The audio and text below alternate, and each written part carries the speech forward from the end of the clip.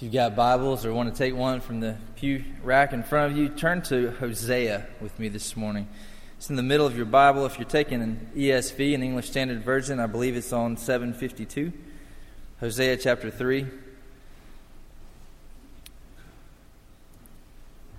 At one point in the first service, my wife told me that my 7-year-old son put his fingers in his ears and said, "I don't want to hear another sad story from Daddy." So evidently it's a lot of sad stories this morning.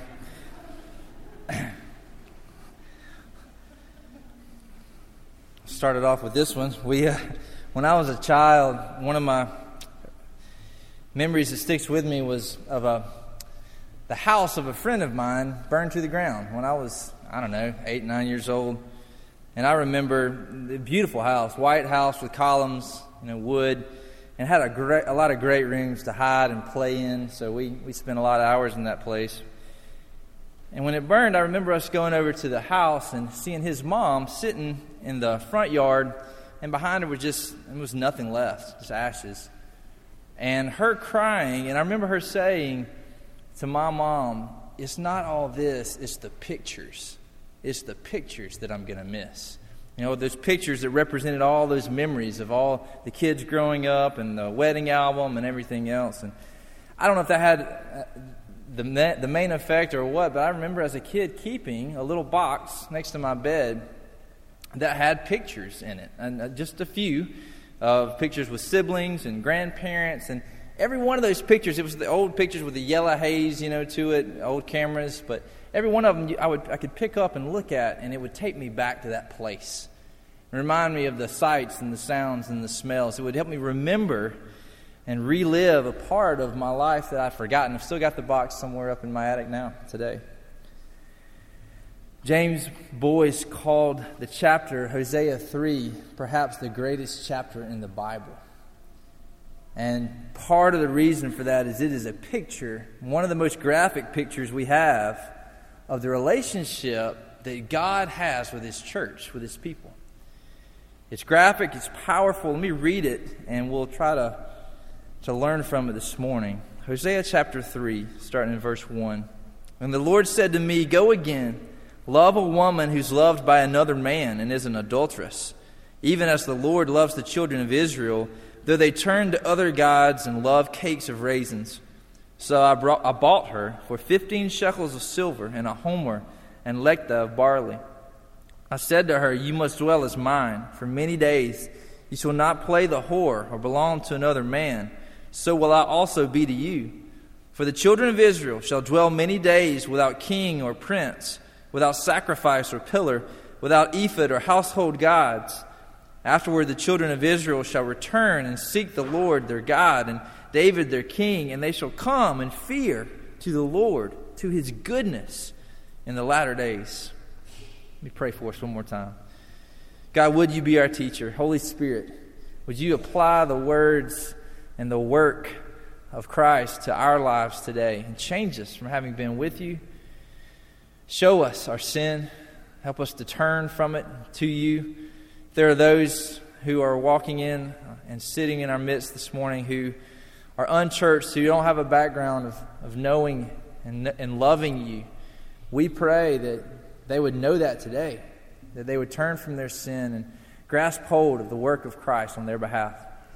And for those who have grown up in the church who know and love the Lord Jesus, we pray that You would remind us of Your love for us, of the severity of our sin, and of the process that You're working in our lives to change us, to make us more like Jesus. We pray You do it in Jesus' name. Amen. Just out of college, I went to Greenville, South Carolina to work at a Presbyterian church there, Mitchell Road Presbyterian Church, with youth. And it was a great 2 years, fruitful time in ministry, and met a lot of great people, made some new friends. But it was a time in my life for those 2 years where I had been walking with the Lord long enough, had been coming to the Lord in college as a freshman, and this was 6 years later, and was asking some questions that of folks that I trusted their wisdom. Every time I got a chance to eat lunch or to bend their ear, and the questions were along the lines of, "Hey, the picture, one of the pictures that you see in Scripture of our relationship with the Lord is the picture of a husband and a wife, a marital relationship. And I was asking questions like, how far can you take that? Is it you have a kind of a honeymoon phase, and then more of a settle down and commitment phase, and then the depth of knowledge, how far can you go with that? How do you keep, and this was where I was getting at, I think, was how do you keep that love alive? I don't want, as I got to know people, certain people in the church had become embittered or different things, seem to have lost that first love. And I was, as a 6 year into my Christian journey, was saying, how do I keep that? How do I not lose that? I want to always be excited about my relationship with the Lord. And everybody that I talk to tend to say the same things.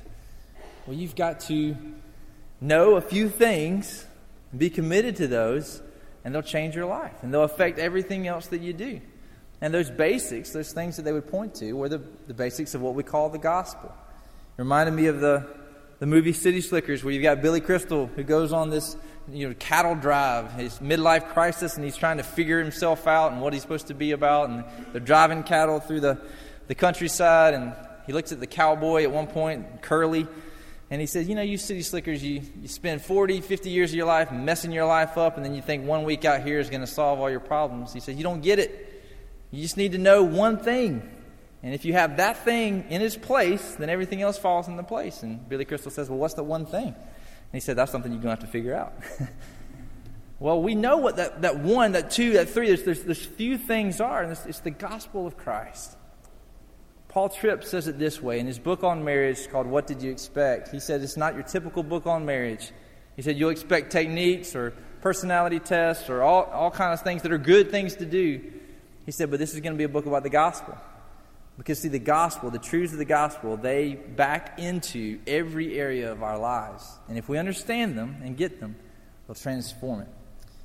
So let's look. What are those few truths? We see it here in the story of Hosea. The first one is this. There has been great sin, and the sinner is you. There has been a great sin, and the sinner is you. You see it in the picture of Gomer and Hosea. Gomer, you see her finding herself here in dire straits, morally, legally, economically. The opening chapters of Hosea is where the Lord tells Hosea, hey, go find this prostitute and marry her. You pay her dowry, spend your time in the courtship process, give up your reputation, all that it's going to mean to marry this prostitute, and then give yourself to her. And he does. They have a few kids, and the Lord names them these weird names that are supposed to represent different things in the history of Israel. And then they get to this point in their life, and she starts to get the itch. They've been married for a time, they've had a few children, and she goes back to her old ways. She leaves him. And she goes and she plays the harlot. She gives herself to other lovers. And at the point where this story picks up in chapter 3, she has hit rock bottom. She has exhausted her charms. And here she's even finds herself sold into slavery. She is owned by a man. It's a bad place to be, morally, legally, economically. Adultery in this culture was punishable by death. So she is property. She is in fear for her life. James Montgomery Boyce tells a story of a Greek play. And it's very graphic, but he says, we learn about the slave trade like this. There's a Greek play in which a fat man is put up for sale. And he said the bids are starting. You've got one man that says 10 cents. I'll bid 10 cents for him. Another says 15 cents. And another says 20 cents. And then they start to joke between themselves. And they said, what are you going to pay 20 cents for this guy for? When you get him home, he's going to eat all your food up. And then the comeback is, oh, I'm not going to keep him alive. I'm going to cut him up and use him for grease. And then they put up a woman. And she is laid bare for the men to see. Her beauty, her nakedness. And then they start to put up the bids. But this time it's not 10 cents or 20 cents. It's $100. $150, $200. What are they wanting? They want to own her and do with her what they will. That's what Gomer's experiencing here. She's at an all-time low, and she finds herself in the city square on an auction block as property. But you don't hear $100. You don't hear $200. You hear 10 shekels of silver. I give 12. She is at an all-time low. She has spent her charms. She has lost any value that she may have had because of her sin, because of her adultery. The Lord says, hey, Israel, that's you. This picture, this horrible picture is you. You have played the harlot, and this is how you've done it. You've taken the dependency that you're supposed to have on me as your God, and you've looked instead to other nations to provide your security. You've depended on other powers to protect you and to provide for you when I'm supposed to be that for you. I'm supposed to do that for you. And then secondly, your worship has become this blended and tangled mess. Some of the elements still reflect your relationship with me, but then you've added in all these other things that you're looking for benefit from. And so you've mixed it all up. And I'm just a part of your life and not the center of your life anymore. So what is it that makes a woman who's been so graciously rescued and married waste it all, like Gomer did? What is it that makes a nation who's been so powerfully delivered run to these other powers for dependence and security? Well, it's sin. It doesn't have to make sense. See, that's what sin is. It doesn't make sense. When you think about Adam and Eve, they had everything right there in the garden. God said, I provided everything for you. Now don't go eat this one tree. Trust me that I'm enough, that what I provided enough. But they were unwilling to accept their limits as human beings. And instead they tried to be God. They wanted the knowledge that God had. They wanted the power that God had. And the other attributes that only God has. And we do too. We don't like our limits. And so we try over and over to secure things for ourselves that God has said, I'm the one that provides that. Quit running to these other things, money, power, sex, whatever it is, try to secure the protection, the provision, the love that only I can give you. And instead come to me. See, there's been a great sin, and the sinner is you. But secondly, there is great love, and the lover is God. Hosea is the Christ figure, the God figure in this relationship. He's the husband, but then he also becomes the master. You see Gomer up on that block being sold, people barely throwing in a few shekels of silver to not even the cost of a normal slave. And then from the back you hear 15 shekels of silver and a homer of barley. And then you hear the auctioneer say, sold to the man in the back. People look up, raise their eyes, and then you hear some people start to whisper, oh, that's Hosea. That's her husband, the one that she's been cheating on. This might get ugly. See, what he could have done is bought her back, and then right there on the spot, declared trial. Accusations fly. This is what she's done. Punishable by death. Let's do it now. But he doesn't do that. Instead of punishment and accusation and death, he takes her, he covers her up, and he disappears with her through the crowd. Covering her shame, taking her away as his. It doesn't cost him much monetarily, but this is huge cost in a bunch of different areas. A huge cost to his reputation, a huge cost to his pride, a cost to his vengeance that was rightfully his. He said, no, I'm going to swallow that. I'm going to take that upon myself. A cost to his freedom and to his plans and dreams. This isn't what he hoped for. This is not what he wanted in a wife, in a relationship.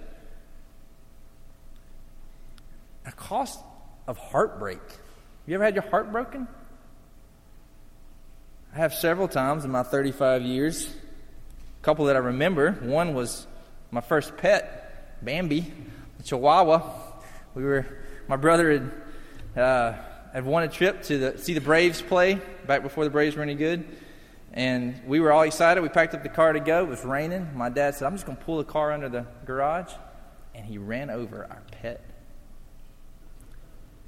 And then we had to sit there in the rain while he buried her, and he was crying, and we were crying. It's the first time I ever saw my dad cry. Loss, heartbreak. I mean, he said he would wake up days later seeing her little eyes looking at him. Yeah. Second thing that hits me is my first relationship. I dated a girl for a couple of years, and I sacrificed my freshman year of college to go home every weekend to see her and work on this relationship that I thought was going places. And then as soon as she graduated, she said, I think we ought to see other people. Crushed me. Heartbreak. It's one of those things you feel in the pit of your stomach. You don't want to come out of your dorm room for days. How could this person that knew me just cast me to the curb like this? Now, that was a dog and a first relationship. Okay? This is a marriage relationship. This is someone that he has committed his life to, that knows him on the deepest levels, probably more than any other human being, that he's got kids with. And she turns her back and she walks out. I think that's not cost. Just the cost itself of heartbreak. And that's exactly what Hosea does for Gomer, is exactly what God is saying he does for Israel. He says, Israel, I have put my reputation on the line when I entered into a covenant with you. And you've messed up, but I'm going to take care of it. I'm going to take the responsibilities that were yours. Listen to Ezekiel 36. This is how he says it. He says, therefore I say to the house of Israel, thus says the Lord God, it is not for your sake, house of Israel, I'm about to act, but for the sake of my holy name, which you have profaned among the nations to which you came. I will vindicate the holiness of my great name, which has been profaned among the nations, and which you've profaned among them. And the nations will know that I am the Lord, declares the Lord God, when through you I vindicate my holiness before their eyes. This is how he's going to do it. This is how he's going to vindicate his holiness before the eyes of the watching world. I will take you from the nations. I will gather you from the countries and bring you into your own land. I will sprinkle clean water on you, and you will be clean from all your uncleanness, and from all your idols I will cleanse you. I'll give you a new heart, a new spirit I'll put within you. I'll remove the heart of stone from your flesh and give you a heart of flesh. I'll put my spirit within you and cause you to walk in my statutes and be careful to obey all my rules. You'll dwell in the land that I gave to your fathers, and you will be my people, and I will be your God. He says, I'm going to enter into a relationship with you, Israel, and I'm going to keep my end of the deal. And Israel, you're going to say, but God, what if I mess up? Won't it ruin your reputation? And God looks back and says, no, because I'm going to take care of that too. This is how I'm going to vindicate myself. When you turn your back on me in your adultery, I'm going to find you, I'm going to get you, I'm going to bring you back, and I'm going to be your God. I'm going to take your heart of stone out. I'm going to give you a heart of flesh that knows and beats for me. I'm going to do all that so that I will get the glory and you'll get the joy. What would it take for God to deliver on his promise to love? Just like Hosea, it would take great cost. Ultimately, the cost of his only son, who would come into the world and do what Israel could never do, what you and I can never do. He would be our sacrifice, the atonement made before the Lord. He would be our reconciler that would take two offended parties that were turned away and turn us towards each other. He would be our second Adam. The first one would mess it up as our representative, but Jesus would come and do everything that was needed perfectly. He would be our Redeemer to buy us back off the block of slavery. He would be our legal substitute that would sit in a court of law and take the punishment, the judgment that we deserve to set us free. Would it cost him? You better believe it. But see, that's the only kind of love that gives life. It's sacrificial love like that. There's been a great sin, and the sinner is you. There is a great love, and the lover is God. Thirdly, there's great change, but that change is hard. There's great change to be had, but that change is hard. You see, Gomer, now not only married, but now purchased, twice owned by Hosea. And he lays down some stipulations. He says, hey, no longer will there be this sin tolerated. But there's also going to be a distance in our relationship for a time. And it's not because I don't love you. It's because you are not just one who commits adultery. You become an adulterer. It's become who you are. And there's going to be a process by which, though I own you, I'm married to you, I love you, there's going to be a process in place now that wrenches your hand loose of those idols so that you can more and more grab hold of the love that I have to offer you. The stricture is intended to rid Gomer of her debilitating vice. And in time, she'll come full circle, so the text says, to being able to love more deeply than she ever thought possible. Well, the same thing as Israel. See, God was telling Israel, hey, you're about to be exiled. All these nations that you just trusted in, and you gave money to and dependence on, they're about to betray you and take you over, and you're going to be into exile. And so you're going to have distance, not only from these things that you had corrupted and the power of nations, but also from the things of God that you've been using wrongly, that you mixed up in worship. There's going to be distance in our relationship. But it's all to break you from your idolatry, so that instead you'll learn to love and know and embrace me. And it's the same for us, brothers and sisters. We have good things in our lives, all of us, that have become great things, too great of things, that we hold as idols. We say things like, God, if you would just, and I've said this so many times, God, if you just give me a wife, then everything will be perfect. Or, God, if you just give me a child, that's the longing, the desire of my heart. If you'll just give me that, then everything will be perfect. Or, God, if you'll just reconcile my marriage, then everything will be secure and perfect. Well, if these things are what you need more than anything else in the whole world, then it's what the Bible calls an idol. Ray Cortez said it this way: why would God feed your idolatry? Why would God reconcile your marriage if it's the rival in your life for his affection? What husband would go find a boyfriend and try to help his wife have a better relationship with her boyfriend? Why would he improve your marriage if that's the thing that keeps you away from him? See, sanctification, and we just said it, is the process of God wrenching our hands loose of all the things we've been clinging to so that we can grasp more and more of the love of God for us in Christ. Our confession says it this way: sanctification is the work of God's free grace whereby we're renewed in the whole man after the image of God. We're enabled more and more to die unto sin, to let go of our idolatry, and to live into righteousness, to live as the right way, the way we're supposed to and designed to live in a relationship with God. Justification is the declarative act of the righteousness of God on our behalf. But the matter of sanctification is a process. It's where the fullness of Christ is more and more communicated to us. All of those things he did for us, his reconciling work, his sacrificial work, his legal substitutionary work, all of those things, the Holy Spirit continues to apply to us. He gives us pictures and glimpses and applies it to our hearts so that more and more we say, what a great lover, what a great husband, what a great master. And we start to let go of these things that don't satisfy and wrap our arms more tightly around him who has loved us. What do we do with our idolatry? We let go and we cling to him. And the more we cling, the more we can do all the other things in our life. And we could apply it to any area of our life, but just take marriage.